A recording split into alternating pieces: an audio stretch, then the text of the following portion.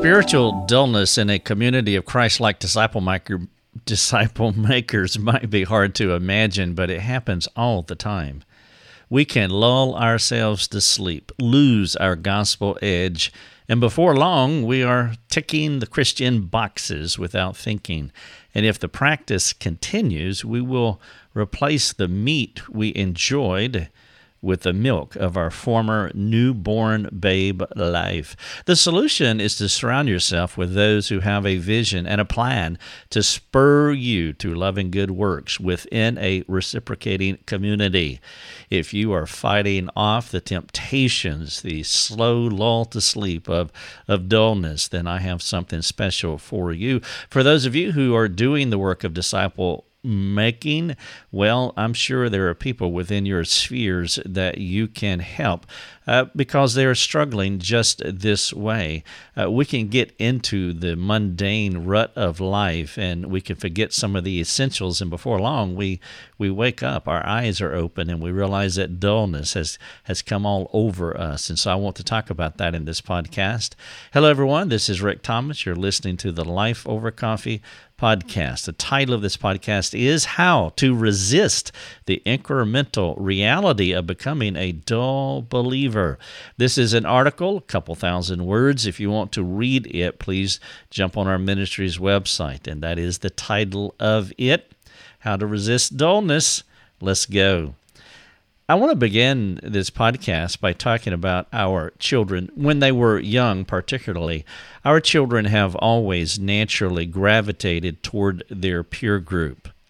We had a cul-de-sac full of kids once upon a time. There may have been anywhere from 10 to 15 of these kids that were 8 years old and younger, and they gravitated to each other. Summertime was the best time, where they spent most of their days outside finding fun and doing wonderful kid stuff and making these memories. And they find much joy hanging with kids their age, and they have always had many contexts where they spend time with what I call same age friends. Now, what they don't do naturally is gravitate toward those much older and wiser than they are. They're not necessarily knocking on the neighbor's doors and wanting to hang out with the adults in the room. Of course, Lucy and I realized this, and so we found it wise and we found it practical to intentionally connect our children with the adults in our lives who loved God, and those adults helped. They supplemented our parental oversight and care. This method of spending time with folks more knowledgeable, maturer, and wiser has proven helpful in teaching our children how to relate well with each other and the culture. There were two fundamental reasons we made this part of this aspect, this perspective, part of our practice. Firstly, we knew that our children would not be young forever, and they would be adults for many decades. And so our thought was that if most of their lives were in the adult world, which probably will, statistically speaking, then learning how to live according to who they will be, who they should be for most of their lives is wise. When do you want to instruct your children about being adults? After they become one? I would not recommend that. When they are 20, it's like, now I want to teach you how to hang out with adults and how to be one. Now, we decided to begin preliminary instruction before our children entered adulthood. Now we're looking at all this in the rearview mirror because our children are adults, and it was wise. It was the right thing to do. And secondly, we did not want the blind leading the blind. Meaning, I didn't want all the kids in the cul-de-sac being the primary mentors in our children's lives. Many years ago, a friend of mine told me that he didn't want, quote, any 5-year-old teaching his 5-year-old anything. He was not a proponent of peer-to-peer discipleship, especially among 5-year-olds. And he proved to be a wise man. His practice was to make sure his children had adequate time with adults, similar to ours, where they could learn from those who were further down the road than his 5-year-olds. This perspective has been our practice. And while I want our children to enjoy their peers, I want them to learn about life from God-centered, gospel-motivated adults. I don't want them to be slow boil believers who drift into a dullness that later hardens them to the faith. That's why we always wanted to connect them to adults who loved God. This idea of the slow boil Christian, there are reasons that happens, and the context or the text that I'm thinking about specifically is in Hebrews 5:11 through 14. I want to share this passage with you because it's so important to what I'm going to share in the remainder of the podcast. In Hebrews 5:11 through 14, the Hebrew writer said, "About this we have much to say, and it is hard to explain, since you have become dull of hearing.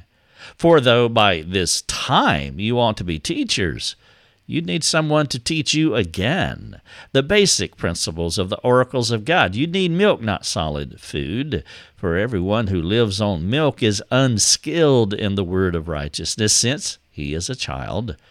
But solid food is for the mature, for those who have their powers of discernment trained by constant practice to distinguish good from evil." You've heard the story about the frog who jumped into the warm kettle of water. The tale suggests that as the water increases in temperature, the frog is the last to know. As the frog continues to acclimate proportionally to the increased heat, it unwittingly boils itself to death. The claim is that the frog's body adjusted along the way. Now, this is not a true story. It is a tale that's been told and spun so many times that it has become true. You can Google that if you wish. But it does make a great illustration. Some churches can be this way. Some Christians can be this way. They live in the slow grind of day-to-day church life. Everyone has a zillion things to do. They become used to the plates falling in the kitchen as well as folks falling through the cracks. Some people are challenging to deal with anyhow, speaking from a pastoral perspective. These churches and these church folk do not realize the accumulative effect of sweeping things under the rug or kicking the can down the road.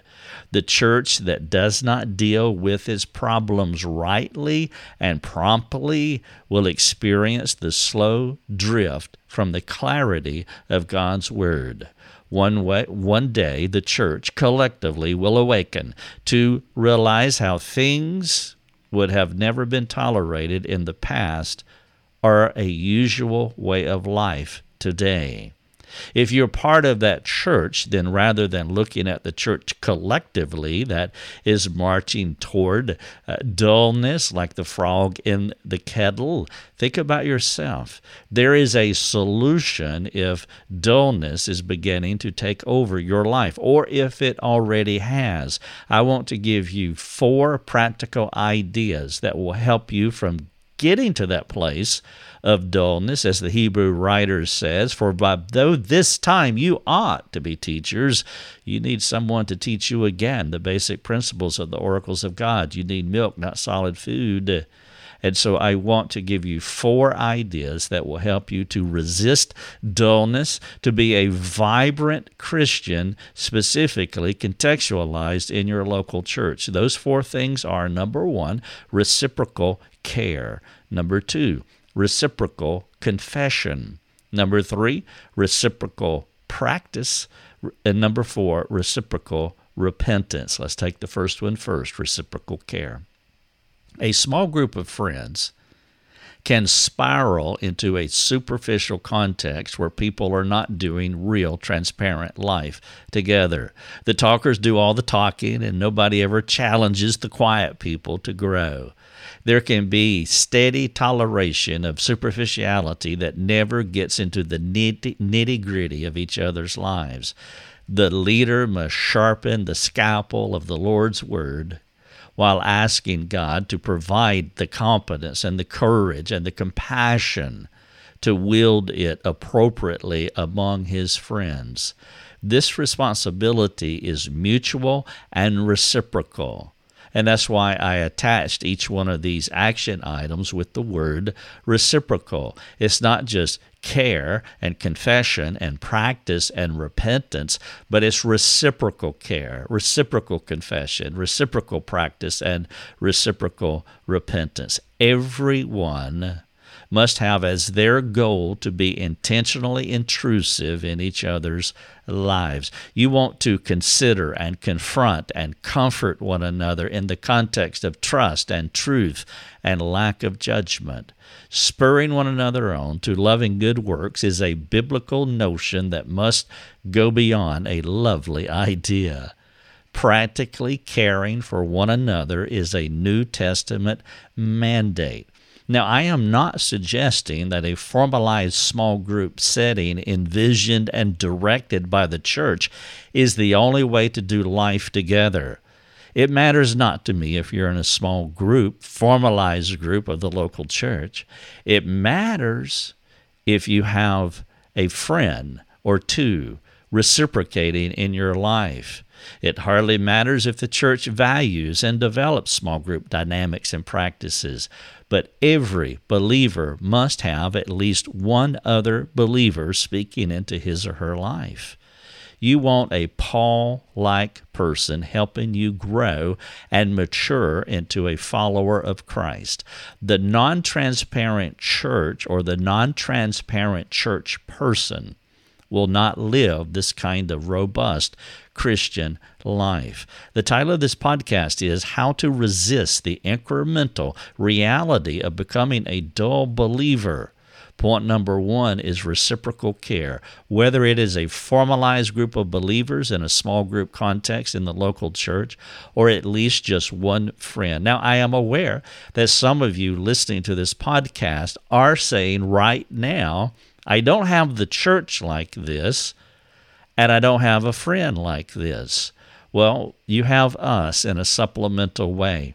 There are a lot of people who communicate to us on a regular basis, and we have become a supplemental friend. In the meantime, we are not a replacement for the local church. That is not what we are building here. We want to be supplemental to the local church. All roads lead to the local church. We want to help people to get there, and we want to help these churches to be as I am describing in this podcast. But if you find your place in no man's land where you don't have neither church or friend, then let us walk with you, even if it's in an interim time until we can get you or help you or walk with you until you get into a better place. And so number 1 is reciprocal care to resist dullness. Number 2 is reciprocal confessions. Brother James told us that we should confess our sins to each other. That's in 5:16. Something is freeing, rewarding, and binding about this kind of relationship with an appropriate and trusted friend.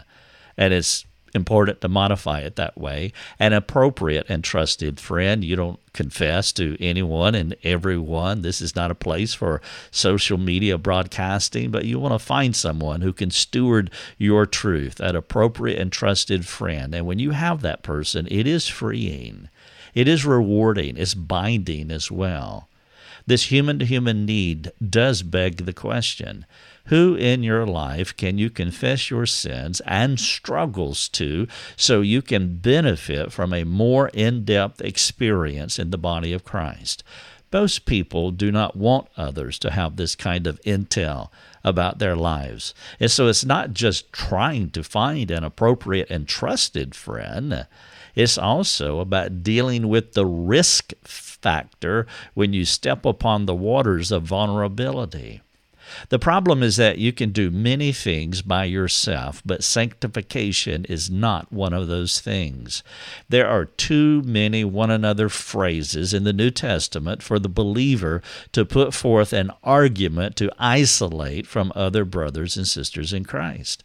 To live well in a community of Christ-like disciple makers require that we move beyond living behind a facade of ourselves, hoping others would would find that carefully edited version of ourselves more accepted than the real people that we know ourselves to be.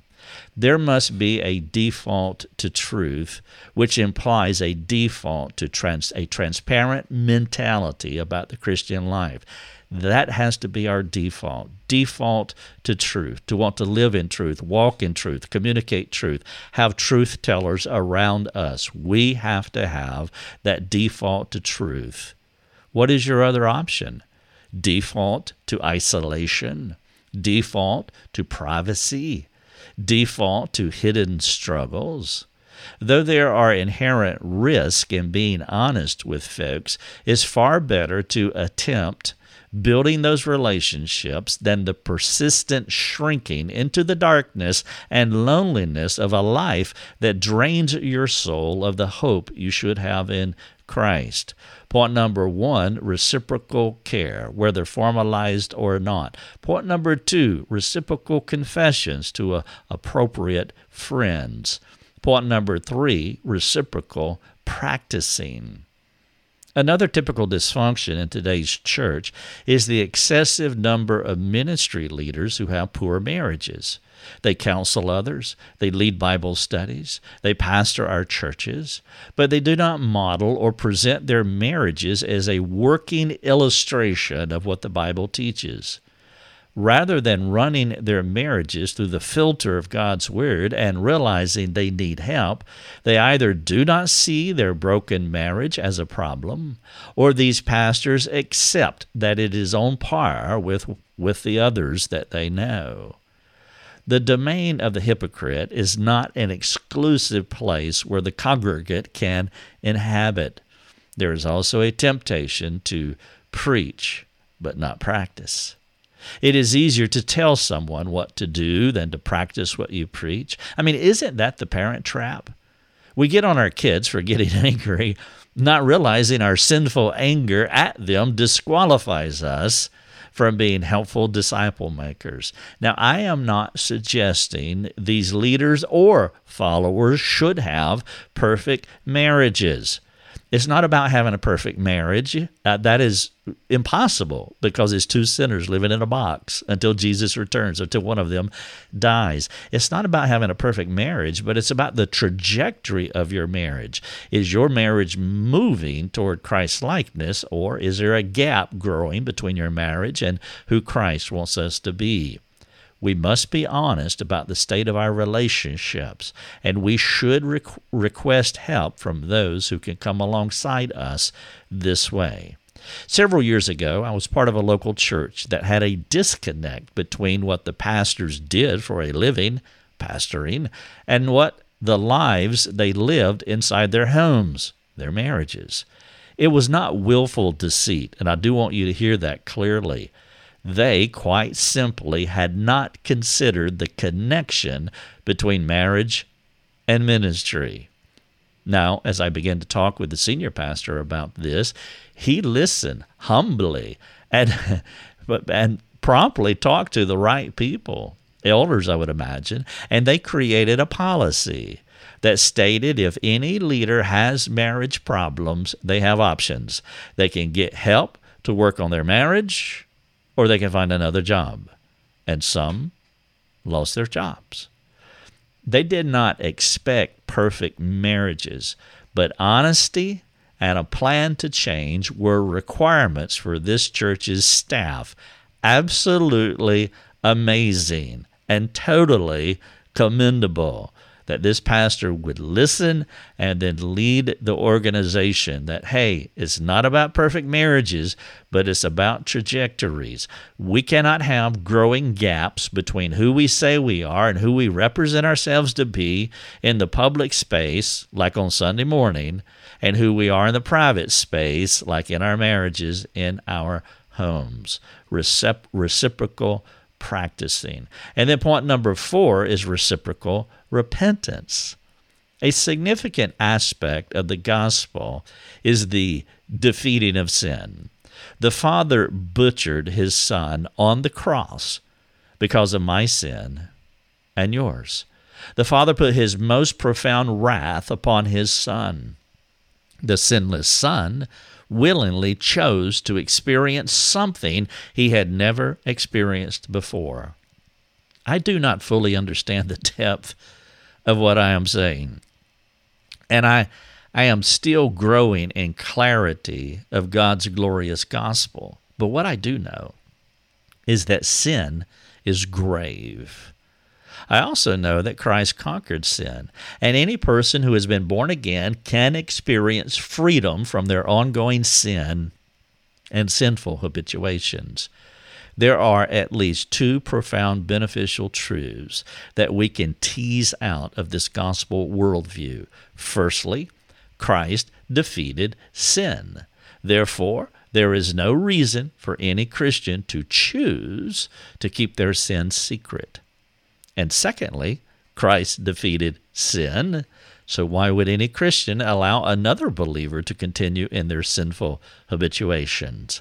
Not responding biblically to these 2 points, whether it's about our lives or someone else's, is as logical as a doctor standing beside a patient but refusing to do anything about the patient's problems. I want to fight the dullness in my life, just as we intentionally placed our children with adults so they do not live in a myopic, hermetically sealed 5-year-old world. I also want to make sure that I filter what I believe in practice through the lens of God's Word rather than the status quo. I appeal to you to fight dullness too. Do not allow yourself or your friends to descend to levels of dullness that the Word of God would never condone. Ask the Spirit of God to help you filter your life, your marriage, your friends, your ministry through the grid of the Word of God. Do not filter your life through the lens of what everyone else is doing, especially slow-boiling peers. Be different. Resist dullness. You can, if you continue to exercise your powers of discernment and practice. Going back to just one sentence that I read to you earlier from Hebrews chapter 5, verses 11 through 14, the Hebrew writer said this, "But solid food is for the mature, for those who have their powers of discernment trained by constant practice to distinguish good from evil." You're listening to the Life Over Coffee podcast. I'm Rick Thomas. So glad that you are here. The title of this podcast is How to Resist the Incremental Reality of Becoming a Dull Believer. I gave you 4 challenges. 1, reciprocal care, where you're in a context of friends who are mutually caring for each other. And again, if you don't have that friend, let us walk alongside you during the interim until hopefully you can find that place sometime in your future. Number 1, to fight off dullness, reciprocal care. Number 2, reciprocal confessions, as you share your sins and your struggles with another competent, appropriate, trusted friend. There is something freeing, rewarding, and binding about those types of confessional relationships, reciprocal confessions. Number 3, reciprocal practicing, that there's no dichotomy between the life that you live in the public space and the life that you live in the private space, but you are practicing the gospel in your life wherever you are, public or private. And then reciprocal repentance. We have the ability, because of the transformative gospel, to be able to not only confess our sins, which is one aspect of repentance, but we can do more than that. We can put it off. We can renew our minds, and we can put on Christ. And we can do more than that. Full repentance is when we're going out and making disciples. We go on from the self-centered life to the other-centered life, and that is the 180-degree turnaround or full repentance. As you have been listening to this podcast, what is a primary takeaway that you have heard? What did you learn, or more importantly, what is your plan to change? Perhaps you didn't learn anything, because most people don't. I'm speaking primarily to a Christian audience. And so at best, we give reminders. It's not like new information. Maybe it's a turn of phrase. Maybe it's a different way of saying it. But you're not necessarily learning anything, but you're reminded of something. And that's why I say, more importantly, if there is a need to change, what is your plan to change? Now, what I would encourage you to do is not just think about it, not just reflect upon it, not just pray about it. Those things are essential, but be specific about how you can change, be practical, be determined, and then share it with a friend to hold you accountable for that change, whatever that action item may be. Who is that person you believe is the most appropriate to be a reciprocal friend to you? As I have said often, every Timothy needs a Paul. Who is that Paul-type person in your life? You don't need a dozen of these friends, but you must have at least one. Would you be willing to share this podcast or share the article of this podcast with them? Sit with them, do Life Over Coffee. Discuss how you can spur each other on to loving good deeds. Perhaps you want to start sharing some of your inner struggles. Maybe you want to set the example and step out on those waters of vulnerability. If this is not your practice, I would appeal to you to go slow. Build the habit of sharing your true self consistently with the right person. This kind of communication, again, must be reciprocal, and that's why I added the modifier to each one of my 4 points. Is there any relational context in your life where your preaching and practice is incongruent, whether you are a preacher or not? You know what I'm saying.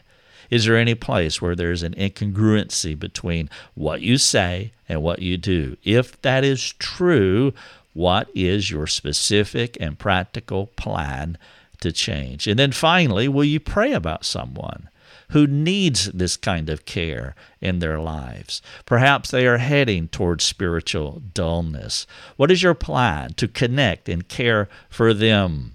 Maybe it is in your local church. Maybe you want to pray about connecting with them this Sunday and start building that relational bridge that can go to a wonderful place between you two. How to resist the incremental reality of becoming a dull believer. If you would like to talk to us about this particular podcast and the article, would you come to our ministry's website? It's easy to do. Our team is ready, willing, and able to serve you. We are a monologue ministry, which is what this podcast is, but we're also a dialogue ministry, and so we want to interact with you. Because of our financial supporters, people who underwrite this ministry, we are able to give all of these resources away. Regardless of the platform, if it's Facebook or iTunes, if it's Podbean or SoundCloud, or if it's our ministry website, every week we are reaching thousands of people through video, YouTube, Vimeo, through audio, the podcast platforms. There's half a dozen or more of them, or the articles that we write, that we send out on LinkedIn and Facebook. We're reaching thousands of people every week with the practical message of Jesus Christ. But because we're allowed to do this freely, to provide this freely, our financial supporters who underwrite this, we also have active, engaging forums. And so if you have something on your mind that you're struggling with, whether it's spiritual dullness or maybe you have that dull person in your life that you want to serve, then let us come alongside you. We would love to engage you about that. Maybe you have something completely different on your mind. We would love to engage you about that as well. Just fill out your username, get your username and your password. That is the one hurdle that keeps our website safe and secure. We have a super safe website. And so you get your free username and your free password, and let's talk. Thank you so much for listening. You have been listening to Life Over Coffee with Rick Thomas. If you have a question for Rick, you can let him know by sending him a note through his website, rickthomas.net. That's rickthomas.net. Thanks for listening. Enjoy your coffee.